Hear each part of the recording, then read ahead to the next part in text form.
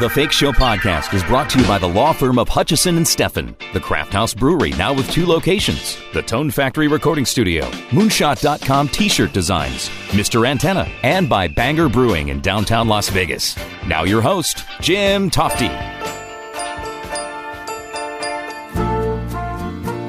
Leonard Maltin is one of the world's most respected film critics and historians. His film guides, by the way, were simply something that I had to pick up pre-internet, especially because the books were just thick with great information about film and actors. Leonard is best known, of course, for his 30-year run on Entertainment Tonight, and now he hosts a weekly podcast about film. I've got Leonard Maltin on the line right now in Los Angeles. Hi, Jim. Leonard, nice speaking with you again. I know that it's your busy time of the year for sure, but with this pandemic, how did that change your life and your job? Oh, just thoroughly. I can't imagine a more complete, inversion,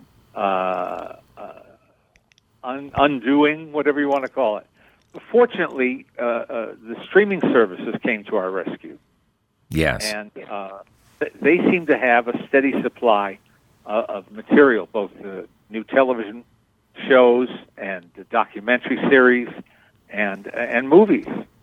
And they filled that gap and kept a lot of us sane. Yeah, because I think, a year ago, as strange as it was, there was a genuine panic from people who thought that we were going to run out of things to watch. Yes, and I don't think that was misplaced panic. But turns out that we've all soldiered through. Is the theater-going experience, is that still the thing for you? Because, a lot of us bought nice TVs with nice sound systems and everything because it started to become a little more difficult to enjoy that. Well, I only once, and I've been watching a lot of movies because I vote in the year-end critics polls with the LA Film Critics and for the AFI, the USC Scripter Awards, which honors the author of the original material as well as the adapter.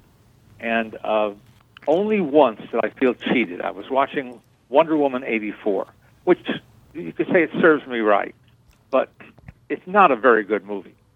But during the big action scenes, I was watching it on an 80-inch television set, and I still felt cheated that I wasn't seeing it, in a theater larger than life. Right. Really larger than life. With the the big sound system and all that. But most of the others have translated remarkably well, I think. A lot of films that, like you say, that would have been in theaters moved to platforms like Netflix or Apple TV or whatever. But some studios held out. I mean, the James Bond movie that we've all been looking forward to with Daniel Craig, it's the theater or nothing with those producers, right? Yes. Well, but, this is all they've got. Not that we're going to hold the benefit for them, but this is their baby, and you only get one shot, right? And so that one really has to count. And financially, the numbers don't add up if you take away the theater revenue from a big movie like that. Yeah, which I think has been postponed at least a couple times now. Yeah. Besides the Bond film, what are a couple other ones that are highly anticipated for 2021? Well, Marvel's Black Widow, Scarlett Johansson and Rachel Weisz. And that, too, just yesterday, the Disney company had announced they were going to put it out May 4th. I think it was May 4th. And I don't want to say they got cold feet, but I think they wised up. Yeah. Said May 4th is just a little too soon. We're on the cusp of getting a handle, at least temporarily, on this on this pandemic. May 4th is maybe, just rushing it. So it's going to come out in July. And It now looks like July will be the month that we begin to return to something resembling normal. And our president said he hopes we're all going to have a normal 4th of July. And what about the Top Gun movie with Tom Cruise, the sequel? Is that later in the year? Yes, it is. What Tom Cruise, and Val Kilmer look like. That film came out in the 80s, and I just started reviewing movies at Entertainment Tonight, and it's all anybody was talking. That's all anybody was talking about. Tom Cruise had just become the new it guy. You know, remember Risky Business? Oh man, loved that movie. Yeah, well, I mean, but you know that slide across the floor of his house. Yep, Bob Seger. That was it. That was it for all the women I knew. Yeah, right. So now he's back. He's not asking us to believe that he's still 20 years old, but he's a good-looking guy, and he's obviously in great shape. And but I still wonder whether today's young people care. That remains to be seen. They have Miles Teller in the cast also as a young leading man, and Jennifer Connelly. Jennifer Connelly is now, I guess, a middle-aged demo. I don't know. Yeah.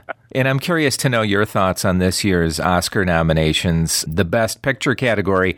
I've seen about half of them, and I love Nomadland, but I think, like in other years, it's going to be a tough choice, isn't it? It is, and there are awfully good movies there. Judas and the Black Messiah is really good. Promising Young Woman is also really good. Sound of Metal is a total surprise because I'd never heard of director or writer or Riz Ahmed, who stars in it, who's also nominated for Best Actor. Right. Minari with Stephen Yeun, made by a newcomer in the director field, Lee Isaac Chung. There are all these really good films, and what's going to be the debate now and forever more is, would these films have stood a chance if they were competing with the big boys who had to sit on the bench, you know?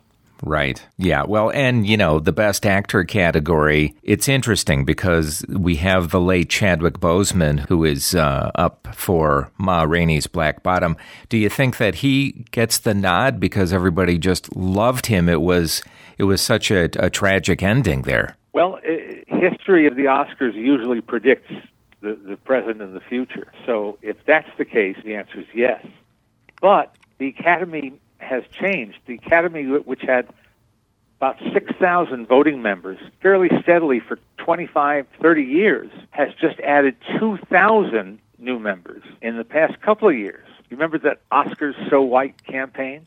Right. Well, they took it seriously, and they reached out to more international filmmakers, to more women, to more people of color, and they have changed the makeup of the Academy so that there's no such thing anymore as a typical Oscar voter or a usual. The Academy usually does this. I'm one of those pundits who said that year after year. Any other time, I would have said Chadwick Boseman will be the choice because he was a great actor and he gives a dynamite performance in Ma Rainey's Black Bottom. So it's not like he hasn't earned it, but the extra ingredient is the honor somebody who just died long before his time. Before I let you go, Leonard, I have to say I miss your film guides, and I get very nostalgic thinking about how I always had a copy nearby, and I thank you for that because I know how difficult and time-consuming it was to put those together. Well, thank you for saying that. I mean, you know, it was a big part of my life for 45 years. Yeah. Which is stunning for me to contemplate. Yeah. But I was 17 years old when I signed a contract to do the first one. Yeah, and I mean, in the early days, it had to be difficult to get accurate information, pre-internet and everything else. I mean, you really had to become... Oh, yeah. We sweated out every fact about every film. Right. Well, look for Leonard Maltin's Maltin on Movies podcast. It's great, and it's available at Apple and wherever you get your podcasts. Leonard, thank you so much. Always great to talk to you. Be well. Same here. You too. And again, make sure you check out Leonard Maltin's Maltin on Movies podcast with his daughter, especially great this time of year. That does it for this episode of the Fake Show podcast. Thanks for listening. As always, I'm Jim Tofte. I'll see you next time. Listen to The Fake Show anywhere on SoundCloud, Stitcher, iTunes, and thefakeshow.com.